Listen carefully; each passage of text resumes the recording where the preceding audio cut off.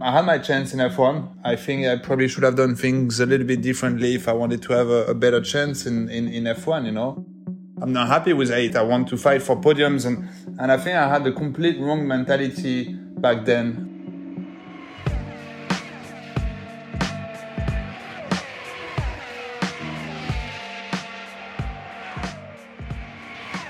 Welcome everyone to Beyond the Grid with me, Tom Clarkson. This week, we have a story of what might have been, because my guest is a driver who had the talent and speed to succeed in Formula One, but it didn't quite happen for him. He scored multiple points finishes for Toro Rosso and ran his teammate Daniel Ricciardo close for 2 years, but he was still spat out of the Red Bull programme.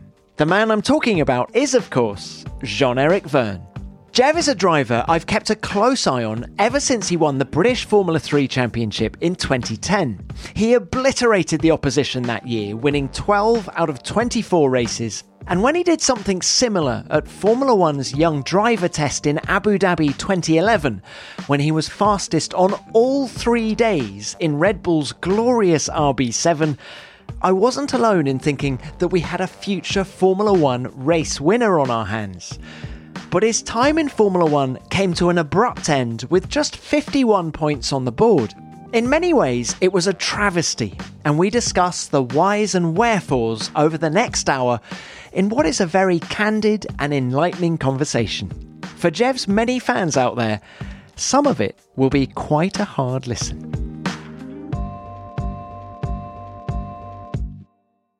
Jev, it's great to see you, albeit virtually. And you're looking a bit different to the last time I saw you, which was at the Goodwood Revival. You were looking very dapper. You were in a 3-piece suit, and you're now in a T-shirt. What's going on? Yeah, the Peaky Blinders style. I could not keep it, too long. But it was amazing, to be dressed up for the occasion at the Goodwood Revival. And no, I'm just having a little jumper because it's cold. Being in London, It's not that warm anymore. Summer is definitely gone. So that's something I didn't know, that you're now living in London. How long have you been there? I've been living in London for the last 4 years. Now, what attracted you to our beautiful capital city? Well, I always kind of lived in the UK. So when I was 18 years old, that I was racing in British Formula 3, I came to live in the UK, in beautiful Milton Keynes. Spending a lot of time in the simulator for Red Bull Racing. And then when I arrived in Formula 1 when I was 21, I left the UK to go to Switzerland. And then when I left Formula 1, Switzerland was not something funny anymore. So yeah, I decided to go back to London, a city that I always wanted to live in. A lot of friends living in London, very nice city. And I think it's the best city in Europe for me to live in. Well, it is fantastic. I can't deny that. Now, you touched on your Formula One career then, so let's get cracking with that. When I think of you, Jev, as a Formula One driver, I think of a super quick talent who didn't get a fair crack of the whip. Is that a fair assessment? I mean, that's nice of you to say, super talented. I think, all of us Formula One drivers or ex-Formula One drivers, we all have more or less the same talent. We would not have come all the way to Formula One without the talent. Even for the drivers that are paying, we all have some kind of talent. It's all the work, that makes the difference. And I think I had my chance in F1. Without the help of Red Bull, I would not have gone to Toro Rosso and to Formula One. I think I probably should have done things a little bit differently if I wanted to have a better chance in F1, But that's the way it is. I learned from the good things that I've done, the bad things that I've done. I think I'm a better person, a better driver. And for sure, if I would get back in Formula One, there are a lot of things that I would do differently. So of your 3 years, for people listening who can't remember the details, it was 17th in year 1, 15th in year 2, and 13th in the Drivers' Championship in year 3. So it was all heading in the right direction. You say you'd have done things differently. What do you mean by that? What might you have done differently? I think my biggest problem is coming from the junior categories. I was used to, win, not win every weekends, but win all the championship that I will do, or always fight for wins in all the races in either Formula 3 or Formula Renault 3.5. Always there, And when I came in F1, before when I would finish second, I would be, very pissed off. Yeah, so I had this winning mentality, and when I came in F1, I remember the first race I was in the points, and I lost the point in the last lap, but stupid rookie mistake. The team was not really angry at myself, even me. I was like, okay, I tried, it didn't work. It was kind of fun. Second race in Malaysia, I finished in the point, finished 8th, and I crossed the line, and I wouldn't say I was happy. I was like, okay, 8th, it's not bad. And when I came in the garage, everybody was kind of celebrating like if I would have won a race and congratulating me. And I was like, okay, that's nice. But it put me kind of off, I was like, why is this team celebrating for an 8th position? And I'm not happy with 8th. I'm not here to finish 8th. I want to fight for podiums. And I think I had the complete wrong mentality back then. I should have enjoyed more a 8th position, a 9th position, and I should have understood better. I should have known better than, knowing that it would have been a good result for a team like Toro Rosso. And so I had this image within Red Bull of this, French moody driver, and I suffer from the comparison of Ricciardo that regardless if he was behind me or in front of me or last or 10th or 6th, he always had the same smile, and people like that about him. And I was a little bit the opposite. So, if I would to come back, I would enjoy a lot more. I would enjoy a lot more 8th or 6th position. And I think I would be also a little bit stronger, politically speaking, within the Red Bull family. I think I was a bit too nice. But, that comes with experience. That's the way it was. I had very good results in F1. I scored more points than Daniel, one of the 2 seasons that we were teammates. And the last year, I think, was a lot better. And the last year, I think it was a little bit of bad luck of how things happened. I remember in the summer, so I had more points than Kvyat. The first half of the season was pretty good. I remember in Budapest before the summer break, I was second for more than half the race when it was wet with Nico Rosberg behind me. And then obviously it dried up in the end. Unlucky, but still finished in the points. And, was a strong race for us. And I got this call in the summer saying that I would be replaced by a younger driver. I knew it was Max Verstappen. And I was like kind of, that's the game. There is no place in Red Bull. I had never talked to any other Formula One teams before because I was within the Red Bull family, and maybe that's also a mistake I've done.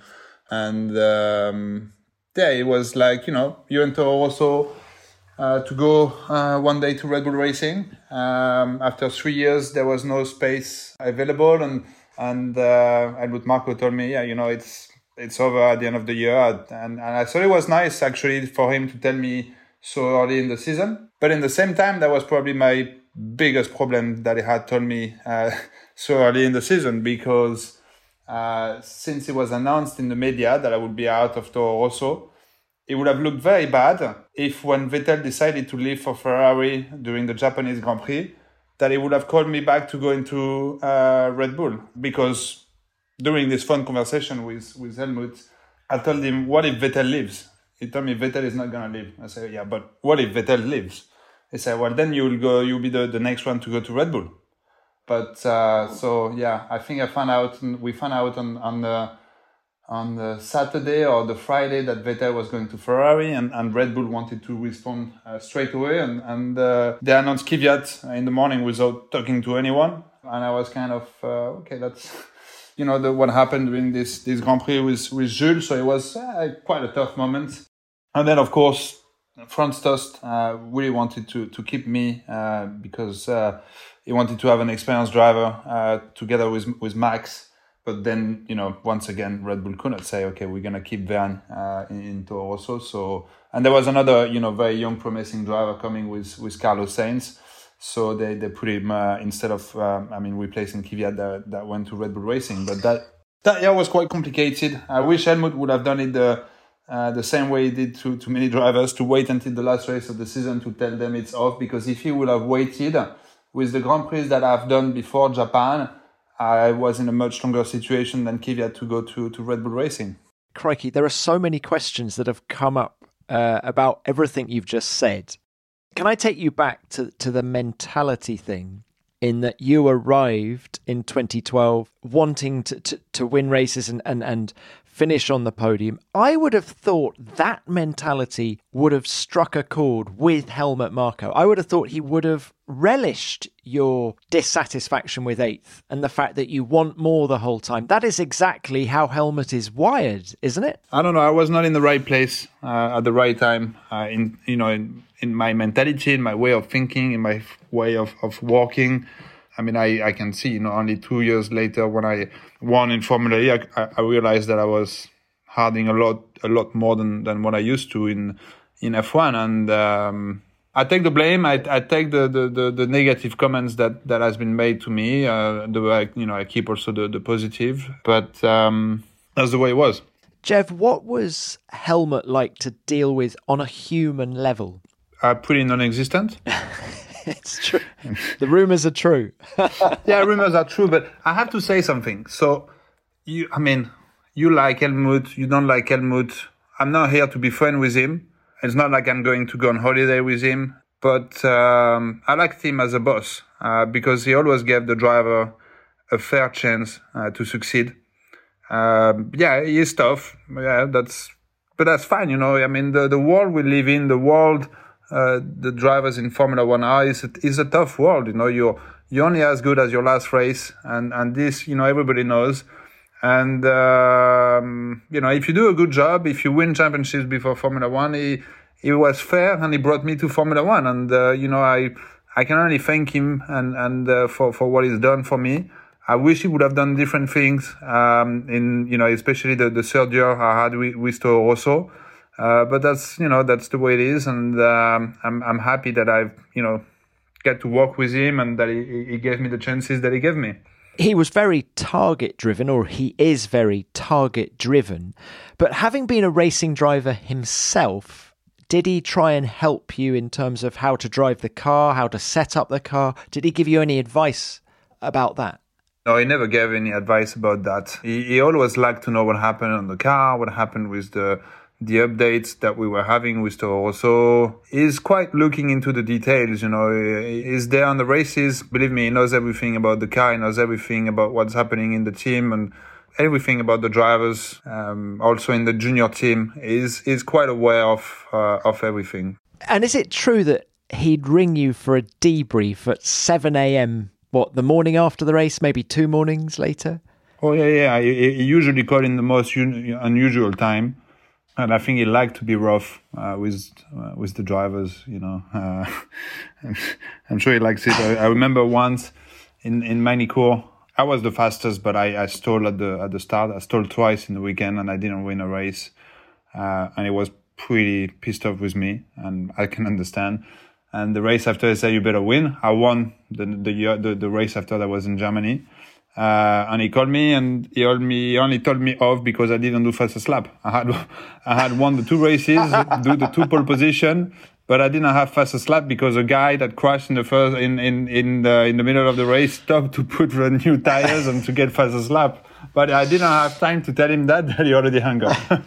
But that's Helmut's sense of humor, right? Yeah. But when you're young, believe me, your life is on the line. Like you don't, now I can see the humor, but when you're young, that the next race is always your most important race, and that you have somebody in front of you that is like this. It's quite tough when you're young, it's not easy, but I guess the way he is, he's trying to get us ready for what's coming in the future, which is of course a lot tougher when you arrive in F1.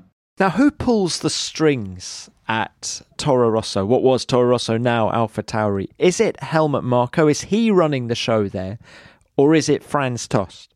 The team principal is Franz Tost, and he's the one managing the team. Then in terms of funding, I don't know how they work anymore, and it's not up to me to to say or to even know. Then of course Red Bull has big importance in Toro Rosso. Also, the Toro Rosso driver and now AlphaTauri are Red Bull drivers.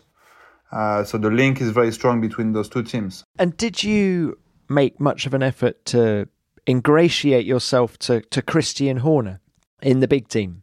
Let me answer the question differently. Let's say that I left too many blanks and I left too many things up to luck and not up to me. So I should have taken things a little bit more in my hands. So, the answer is no. Otherwise, I would probably be in a different situation today, and I would probably have had a chance to in Red Bull Racing. You didn't have a manager back then, did you? No, I didn't have. Maybe I should have had. Red Bull were not very keen in us having a manager. I wish I had a manager, not for the amount that Red Bull were paying us, because that's when you're a young driver, that's really not what matters. But really from the mentality, the mental health that I now have, but I didn't have back in F1. I think that would have played a massive role. Someone like Julian Jacobi, would he have been a great mentor in a way for you? I don't know. It's hard to say. I know that the time that I met Julian, he helped me massively, and he was a very good person that I met in an important turning point in my career. And definitely the success I have in Formula E is also thanks to the work that we've done together to create the luck that I didn't have in Formula One.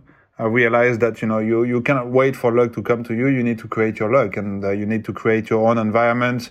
And that's what I've done with Techeetah, and that's what we were able to succeed. To achieve with Julian. To put the team around us and to bring DS into Techeetah as well. That was an important work that we've done on the side of the track that I obviously didn't know in F1. So maybe if I would have met him a lot younger, it would have been better, probably. Let's talk about some of your races now, Jev. You touched on Malaysia 2012 earlier. That was your second Grand Prix.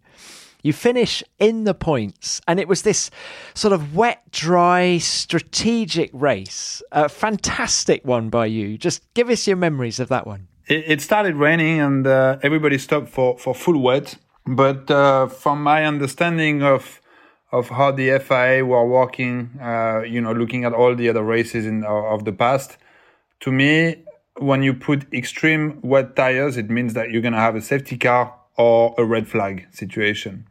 And that is what happened. I started very far away. I don't think I did qualifying, or we had a very bad qualifying, and I came back to sixth thanks to me not stopping and staying on the inters while it was huge rain. And then I had a safety car for a few laps, and with the safety car I had Vettel in front of me, and in the straight line I could not see anything. And I remember I did a 360, and I stopped right next to his rear wing, and I was like, okay, that would have been the end of me if I would have crashed into Seb. Race 2. Race 2, yes, that would have been really bad. And then luckily they put the red flag, and then I went from 6 to 8, yes. And what about the rain as well, Jev? I always thought you were a bit of a master in the rain. Is that something that sort of goes back to your karting days? Did you spend a lot of time pounding around wet kart tracks? Yeah, I was really bad in the rain, and one day my dad got a little bit angry at me and said, okay, now as soon as it rains, you're going to drive. And I drove many hours in the rain with my dad on the side of the track, telling me, where to go, soaking wet. And this is probably the moment where I started to be better in the wet. I was probably 10 or 11 years old. And it's true that in F1, the only time that I felt I had a very good chance to fight for strong points when it was when it was raining. I remember it was the third year or the second year in Melbourne. We had the qualifying on the Saturday, and it rained too much, so they had to do Q3 on the Sunday morning. But on Q1 and Q2, I was always in the top 3, top 4 of qualifying. And once again, I had, this bad luck of putting the qualifying the day after. Also once in Monaco, maybe it was the first year or second year, I don't remember. It was started wet qualifying, and I was once again, in top 4, top 5. And then Q3, everybody put the slick tires, and with the Toro Rosso, I mean, we were not quick enough. Well, you were 8th. That was 2013 Monaco, yeah. Yeah, that was on the slick. But if you look at the result of Q1, I think I was top 4. Yeah. I mean, no one cares really who I was in Q1 and Q2. You know, only the result matters. And the only thing that I remember is that in the white we were always quite performant. Another race I wanted to ask you about, Canada 2013. You qualify 7th and you finish 6th to equal your best result in Formula One. Just how good were you that weekend? It was a good race. I remember I started next to Fernando. I had a good fight with him in the first lap. What was it like to fight wheel to wheel with Fernando Alonso? It was just a driver that needed to be in front on the next braking, you know. It doesn't matter who it was. But no, it was a good weekend. I mean, obviously, I wish I had done better than 6 in F1 as the best result. I think it's a little bit slim as the best result. I think the most fun race that I had was probably Singapore in the last year, where I went from, I think it was 11th to 6th in 5 laps. He really is on a charge, isn't he, Jean-Eric Vergne? He is finding performance in his tyres at the end of this race. There's Jean-Eric Vergne getting past Valtteri Bottas. He's got Hülkenberg, he's got Raikkonen, and he's got Bottas in the space of about 15 seconds here. You were just driving round them as if they were standing still. I remember it vividly. Yeah, that was actually a very good race. I think the last part of the season, in 2014, when I knew that I was not going to be in F1 anymore, I had this pressure removed off my shoulder and I just performed a lot better. It's funny why that happens. I think we're seeing a little bit of that with Bottas now, that he knows he's leaving Mercedes and he's driving, since the summer break, he's been driving beautifully. That's a proof of your mentality not being in the right place. I'm not talking for Valtteri because I don't know him well enough. And I'm not in the same, I mean, I was not in the same position as the one he is in. I can only speak for myself. But yeah, I wish I had worked more on my mentality, on my mental strengths when I was younger. Did you use a psychologist or anyone to help? Because I know not all, but a lot of the guys on the grid now do use psychologists to help them. I should have had. I did not. And that's something I regret, and that's something, if any young drivers will ask me, you know, recommendation or advice, I would definitely advise them to use somebody like this to really help them mentally. Let's talk about you as a driver now. Just be completely objective about it. What were your greatest strengths behind the wheel of a racing car? What are they, of course? You're still racing now. But in Formula One, what were your greatest strengths? When I was in F1, I would say the wet. I would say racing. Racing was my biggest strength. Overtaking, defending. Yeah, I was more of a racer than a qualifier. I think that was my problem against Daniel. I think the first 2 years he strongly beat me in qualifying. Then I was beating him in the races. But unfortunately, when you beat him, when you beat your teammate finishing 12th and him 13, or it's different than when you beat your teammate finishing 3rd and him 5th, because at the end of the day, the points talk a lot more. And when you're in the Toro Rosso, you can beat your teammate many races, but if one day he finish 8th, or 6th or 4th, because he's in the right place at a good moment, that makes the whole difference. So it's a bit more unfair to judge those drivers. It's like Nicolas Latifi. I mean, before Russell scored the podium, but Latifi had more points than Russell. And I think that's not representative of the result of those two drivers during the season. I mean, now after the Russell podium, it's completely different, I would say. But when you are in a team that doesn't fight for points every races, it's hard to show you're beating your teammates through the point scoring. What about the technical side of it? Were you good at setting a car up? Did you enjoy that side of the sport? Yeah, I enjoyed a lot. I love technique. I love everything that is that has to do with technology, and I was really into. I love going to the wind tunnel of Toro Rosso. seeing all the new updates, trying to understand. That's something that I always liked. I'm not pretending to be an engineer, and I cannot stand the drivers telling the engineers what to do, because that's not our job. But our job is to understand them and to understand what engineers want from the drivers.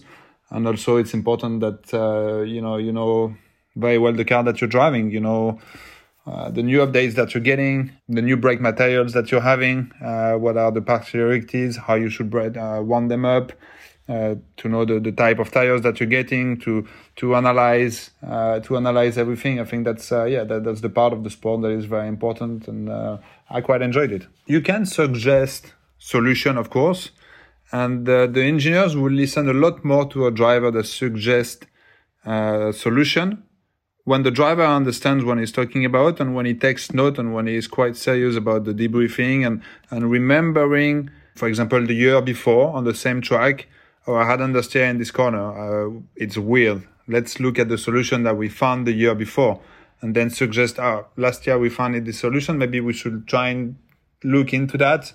But some drivers are just telling, I don't know in F1 if they're like this, but I know some drivers are just pretending to be engineers, and that's not something I like. Well, what was the best car you drove in your F1 career? I think it was the last year, 2014, when we had the Renault powertrain. Yeah, I think it was the best car, definitely. I thought you were going to say something a bit left field then and say, well, it was the RB7 that you drove at the Abu Dhabi test in 2011 when you were quickest on all 3 days of the young driver test. Yeah, I know, but unfortunately, I did not race this car in a race. I wish I had, but I did not. So realistically speaking, with the racing, I think it was the last year. Yes, the Toro Rosso. John, just in terms of your preparation for Toro Rosso, that test at the end of 2011, when you were quickest on all 3 days, I just remember being really excited about it, Jev. The car was just perfect to drive, honestly. It was the first time I had in F1, but yet it was probably the time that I drove the best in F1, very weirdly enough. When you have a car like this, it's impressive, I remember even the lap time we came back the year after with the Toro Rosso. I was probably 6 seconds off, 6 seconds slower than what I was doing in the Red Bull. It was a different world, and I love the grip, I love the downforce. And in the Red Bull, I was just feeling at home. It was like a go-kart to drive. It's so easy for me. Well, is it easier to drive a car like that than the Toro Rosso? Is it actually easier to extract the lap time? Or when you get to the limit, is it as difficult? No, because believe me, I was playing my life in this test, and I really wanted to be as fast as possible. And I was really pushing the car to the limits. And yeah, so it was easier. The car was perfectly set up. There was, of course, a lot of grip on the track, but I always liked grip, grippy cars.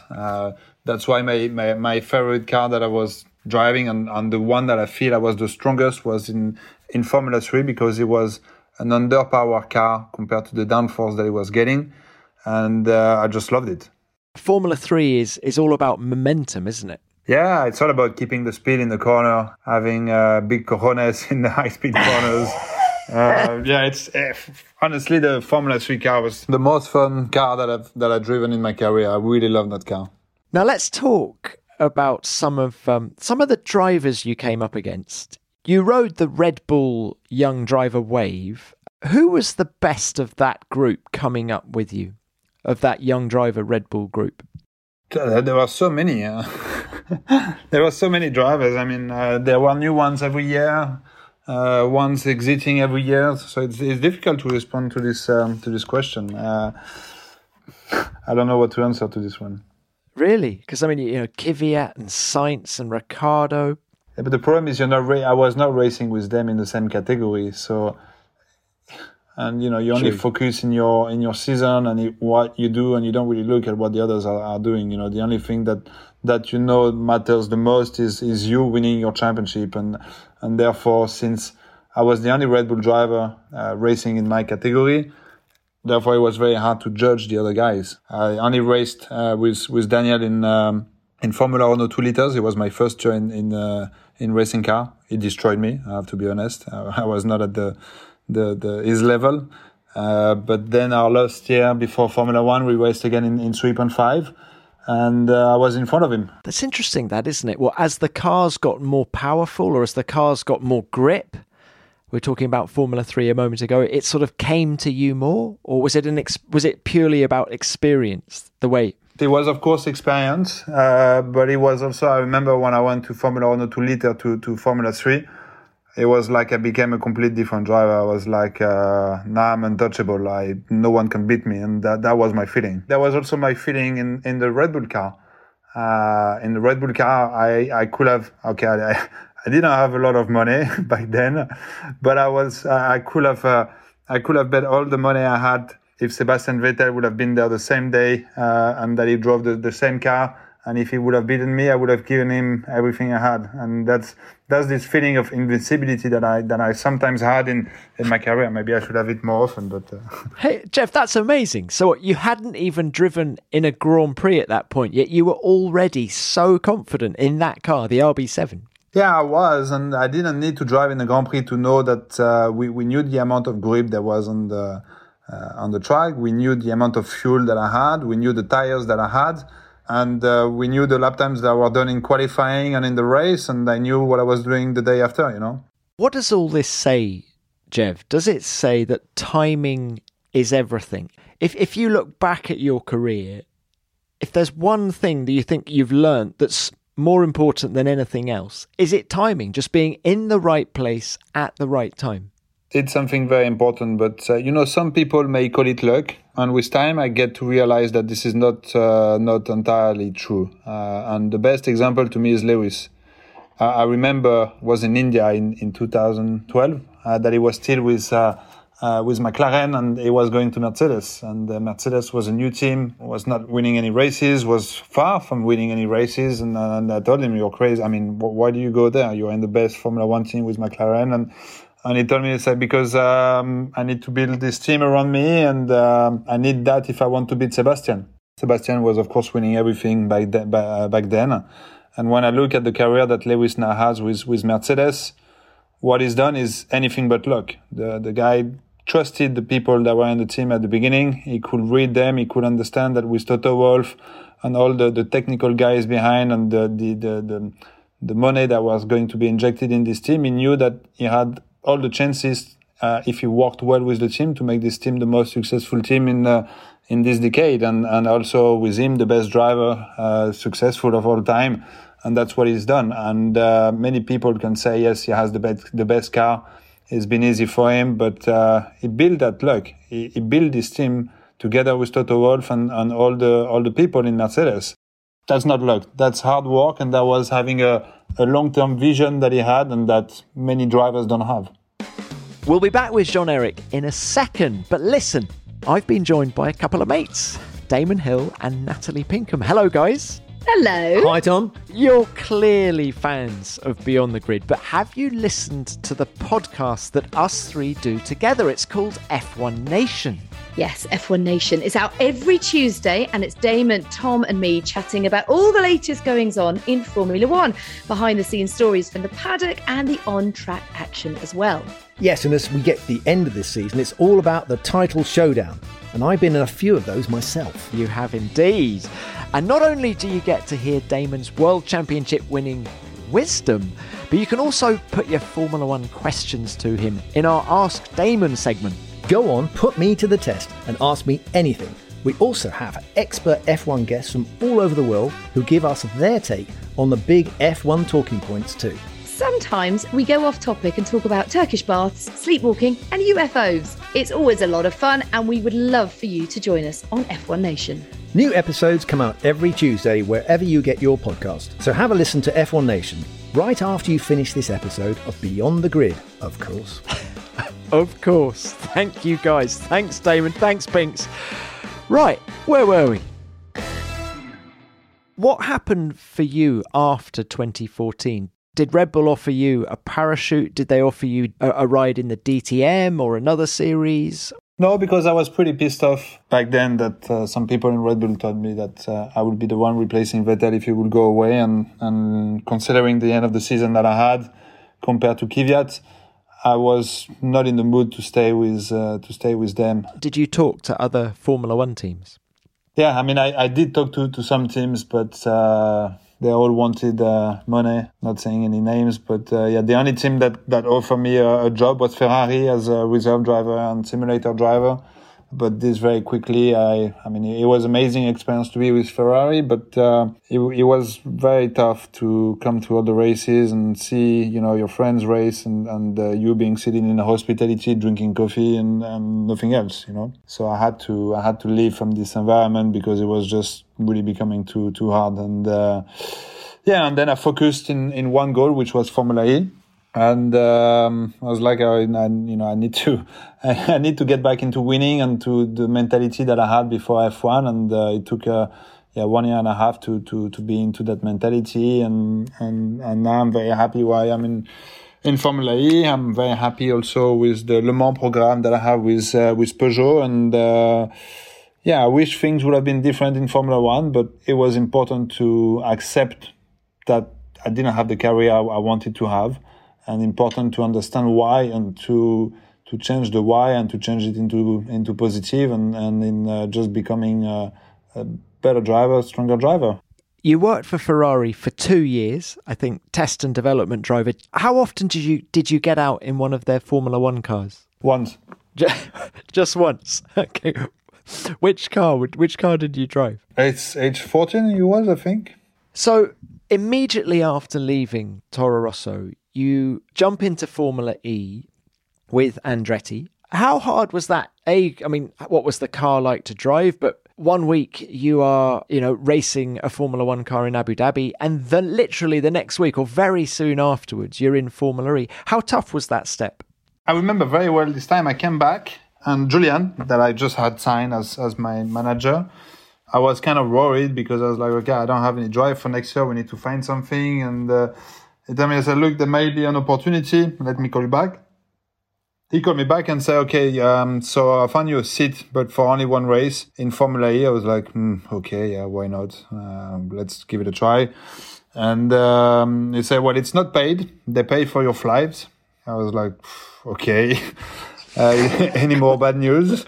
He told me, I said, look, go do this race, do your job, do what you know best, and let me handle the rest for the future. And for the first time, I had like this relationship with someone in motorsport that kind of told me, how to do things and how to be. And not that I didn't know, but it was nice to have this kind of relationship and talk with Julian. And I told him, okay, great, let's do this. And say, when is the race? He said, well, you leave tomorrow morning.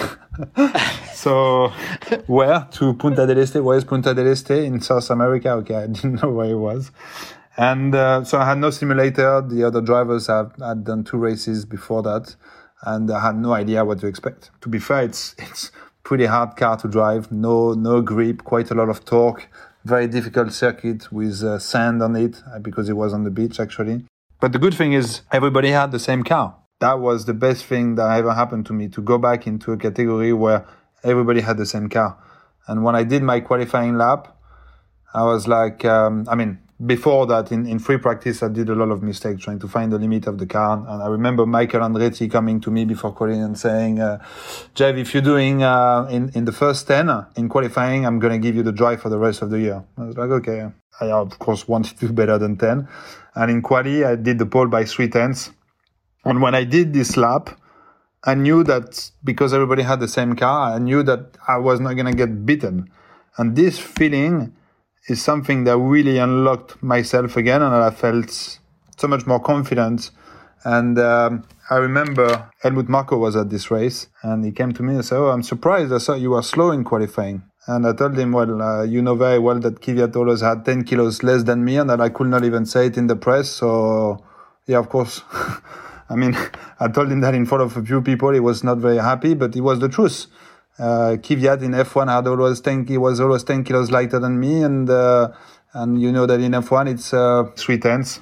I could not say it to the press. Why was your car so much heavier than Kvyat's? Because the cars with the turbo area, the Toro Rosso was quite heavy, and Kvyat was I think 8 or 10 kilos lighter than me. Or physically lighter than you. Physically. Yeah. and the car was overweight. And believe me, when I came into Formula E in qualifying with the same weight, with everybody same car, I felt like we're moving a bag full of stone and that I could finally run again. And it was like a liberation. Like a feeling you hadn't felt since what, 2011, 2010 maybe, but before Formula One? I think, before Formula One. In 2012 and 13, I think I had some, I was not very strong in qualifying, and I really improved that over the winter in 2014, and I was much stronger in qualifying in 2014, but I had this 10 kilos extra overweight, all the qualifyings that I had. And that was quite hard to fight against Kvyat. I mean, I had double more points than him. Nevertheless, that's how it was for me. And Jeff, what was Michael Andretti like to work with? Because of course he's now being linked to Sauber. Yeah, is he a good boss? Could he make Formula One work for him? Do you think? I really hope for him. I mean, he has a very successful team in IndyCar. I know very well JF, Thorman, and I love the people at Andretti in Formula E. I mean, we had a lot of fun, good races, good success. Yeah, I mean, Michael and this team is really a team that I have in my heart. They are really loving motorsport. It's in their DNA, and that's people I love, yeah. And, of course, you've got Le Mans coming up with Peugeot. How much are you looking forward to sharing a racing car with another driver? I always think that's a big mentality shift. Le Mans is always something that I loved. I started the Formula Campus in Le Mans, and when I came to this track, I was struck. I was like, wow, that's really an amazing place. And then I did my first Le Mans quite late, but it was magical. I mean, when I attended to my first Le Mans, not as a driver, but as a spectator. And that's a race that I knew that I always wanted to do. And when I left F1, I did the Toyota test, and I was not picked up because of, I can't remember what they told me that they didn't like about me. Was not the speed, but I realized there was this image problem that I needed to change, and to change that and to be able to get a good drive in Le Mans in a top factory team, I needed to go to endurance racing and to prove that I was able to share a car, to prove that I had a good mentality, to prove that I'm not this crazy driver that is going to crash the car every time I'm behind the wheel. So I told also Julian, I said, look, please find me a drive in LMP2, and he found me this drive with Manor, which unfortunately was not a very strong team. With not very strong teammates. It was quite difficult, and even I had to pay off my own money to go to the races. And when you come from Formula One, being a Formula One driver, you got demoted, and then you go to LMP2 and you need to pay for your travels and everything to race. It was kind of a humbling experience. Really, there was no better situation to go back to put back your feet on earth and to start walking again, and to shake yourself and to shake yourself up and come back to reality, and come back to walking and walking towards being successful again. And the first year in Manor was good. I mean, I had good performance in the car, especially in Le Mans. That drew the attention to Roman Rusinov and G-Drive. They offered me a drive in the year after, and we won Le Mans, got disqualified after, but I then was in this good mentality in Le Mans, and people could see that I was working very well with the teammates, and in the team also, they more than once I was happy to give a set of new tire to my teammates so he could get more ready for quali, and I was happy to change the setup that was fitting me better than my slower silver driver. But they could see that I was really accommodating very well, and that things that played a very important role for Peugeot to take me in the hypercar program. Do you know yet who your teammates will be? Yes, I know the 6 drivers, but my teammates on my car, I don't know them, no. Who do you want to have? Do they ask? Do they say, right, we'd like all of you, please, to write down who you'd like to share a car with? Is there anything like that going on, or are they just going to tell you? If I was Peugeot and I will ask this to the driver, I will take the opposite of what the driver wants. So no, I don't know. I mean, Well, it's very exciting for you, Jeb. No, it is exciting time. I'm very pleased with this drive with Peugeot. It was good. It didn't come there easily. So I had to, we always have to work for something in life, but I really wanted this drive, and I'm quite pleased that it turned out to be this way. And now I'm very happy to start the work with Peugeot and get behind the wheel very, very soon. Do you feel that you're enjoying your racing now more than you were 5 years ago? Absolutely, yeah, 100%. Your mentality going into the race is just, I'm going to enjoy this come what may. Is that the reason? Yeah, it's the reason. It's also, the main reason is also knowing that you can go to a race knowing that you can win or fight for the win. And that's something that it's different. I like winning. I like to be in the position to win, and I like to work hard for this, and to be in a category that I know I have my chance to win is something nice that really gives me a lot of enjoyment. I wanted to ask you about some of your off-track activities, because I think we can call you a businessman now, because just looking, I've got this list in front of me. Endorphin distilled spirits. Should we start with that? What's that? How did it come about? Well, it came about because, Formula E, they love I wouldn't call it the party scene, but it's quite a lot of events around Formula E racing. And I found myself in a few of those events not knowing what to drink. Everybody drinking alcohol next to me. And I didn't find any way around it, and I didn't find any other drinks that didn't have alcohol, but they were enjoyable from the social aspect. And that's why I wanted to create a drink that gives you more or less the same effect as the alcohol, but without the hangover and without the bad things in it. So yeah, we created that. It's working very well. We only sell in the UK now. I do this with the son of my manager, actually, with Alex Jacobi, and it's a very fun project. What does it taste of? I invite you to send you a bottle if you want. Seriously, Jeff, what does it taste of? It's very herbal, and there is a bitter sweetness at the end to remind you, like a little bit the aftertaste that you have with alcohol. Well, that's very exciting. And what, you've got global expansion somewhere in your mind for that?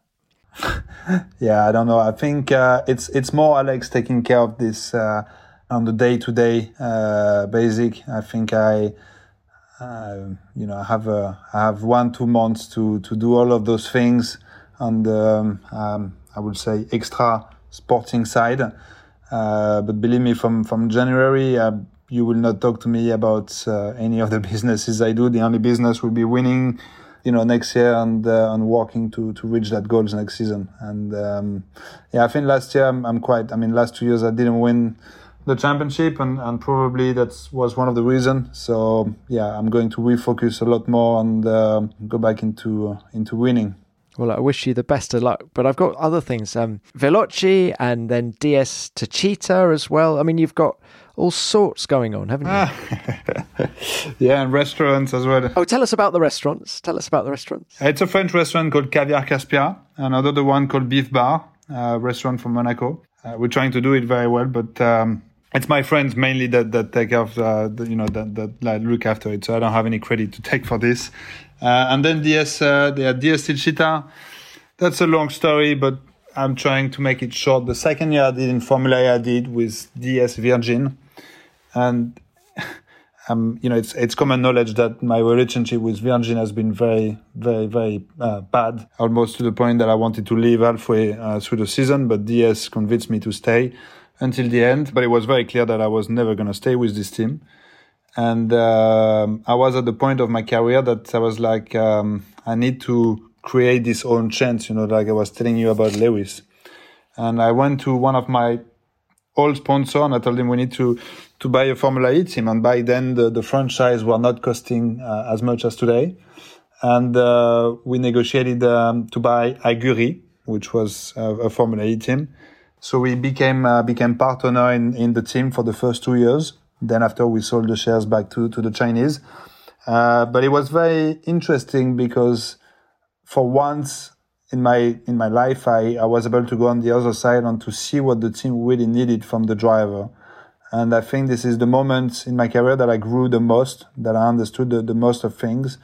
And this is with this team that I've been, the most successful. So it's been a very important and interesting journey to go behind the scene and to work with the team in putting the engineers together, in solving problems, and it was enlightening, I would say.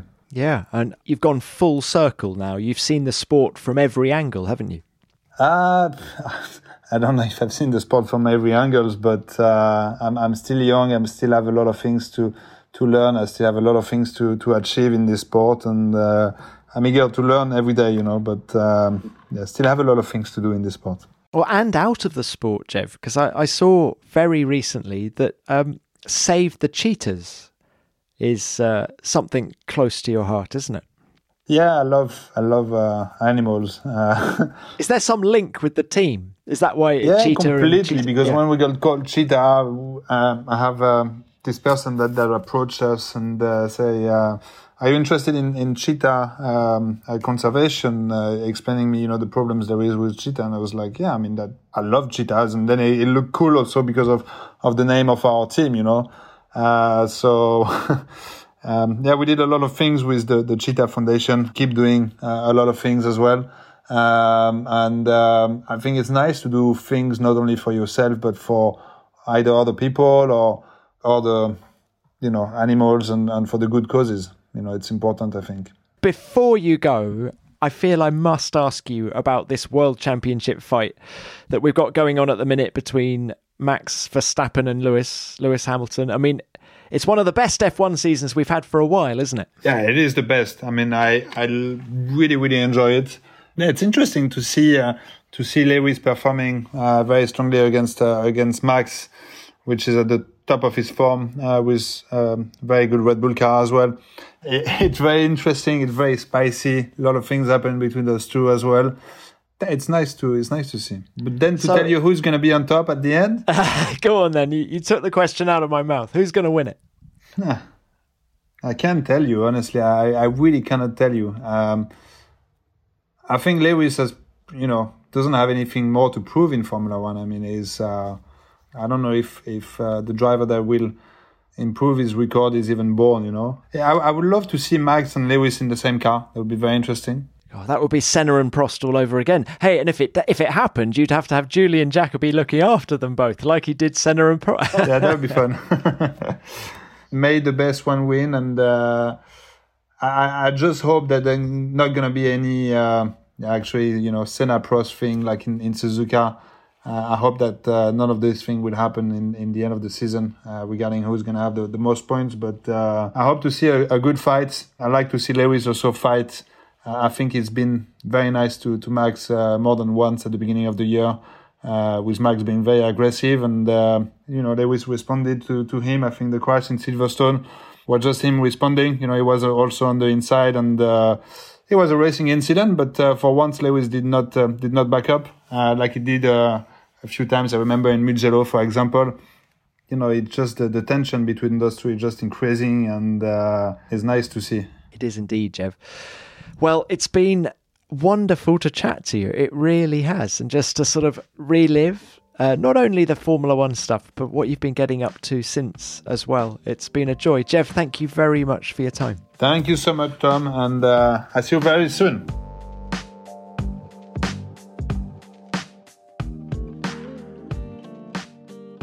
As you've just discovered, Jev is great company. So I will find an excuse to see him again very soon. But what an open, honest, and at times devastating chat about his Formula One career. I hope he found the process of talking through it cathartic. And he seems to now understand some of the reasons why he didn't have the Formula One career that his speed deserved. Hopefully, that will bring some closure with it. I'll always remember Jev as a driver with tremendous feel who had almost a sixth sense about where the grip lay in the wet. The Hungarian Grand Prix in 2014 that he mentioned when he ran second for a while sums up his ability perfectly. Jev, thanks for your time. It was great to chat, and we will catch up again very soon. As ever, please remember to send in any thoughts or stories that you have on Jean-Eric. Were you in Hungary 2014 when he ran second? Or what about Malaysia 2012 when he scored his first World Championship points? Or even the Goodwood Revival meeting this year when he danced with some historic cars? Let me know, and remember, I'll read out the best ones next week. Which brings me on to what you sent in about Daniel Ricciardo after last week's episode. There's a lot of love out there for Daniel. Take this from Eyes Up Auto Art. I got into Formula One in 2017 and my wife followed when Drive to Survive came out. We've been big Danny Ric fans from the start, and Monza was the first race after we found out she's pregnant, and we're going to name our first child after him. It was an unforgettable week. Wow, what a message. And are you going to call your son just Daniel? Or are you going to go the whole hog and call him Daniel Joseph? Go on, go for it. Thanks for that message. And on a similar theme, Matteo Guasco sent this in. You got me there with Daniel, he says. He won on the same week that my second son was born. Just magical. He's an amazing guy in an amazing team. Thanks. Well, our pleasure, Matteo. That was certainly a memorable week for you, wasn't it? And what about this from Chris Laker? I could listen to Daniel all day, every day, he says. His passion is infectious. I want to go out and get myself a 110 pit bike now. What a fantastic interview. It sounds like you both really enjoyed it. Well, thanks, Chris. And I can tell you that I very much enjoyed it. And I hope Daniel did too. And as you say, Daniel's passion and enthusiasm are infectious. And here's a great story from Emily. Just listened to this pod and loved it, she says. Great, insightful mix of topics. Would love to say I've seen Dan on the streets of Perth, but the closest I've come is parking outside what was his house as a teenager when my friend, who lived a few doors down, had a house party. Well, come on, Emily, that means you and Daniel are bezies. What a great story. Thank you. And let's end with this from Kenna Edwards, who's also sent in some pictures with her story. I love Danny, she says. My dad took me to the 2014 US Grand Prix for my birthday, and I got to meet and chat with Danny, who was sporting rather questionable facial hair. He even sang happy birthday to me. Later, he sprayed me and others with champagne on the podium. What great memories, Kenna. Lucky you. And I loved your photos. Thanks for sending them in. Now, as ever, we got loads more messages, but I'll stop there in the interests of time. Thank you to everyone who wrote in. We love getting your messages, and we do read them all. Well, that's it for another week. I hope you've enjoyed hearing from Monsieur Verne, and don't forget to send in your thoughts and stories on him. Otherwise, I'll see you all next week with another great guest from the world of Formula One. Beyond the Grid is produced by F1 in association with Audio Boom Studios. Until next time, keep it flat out.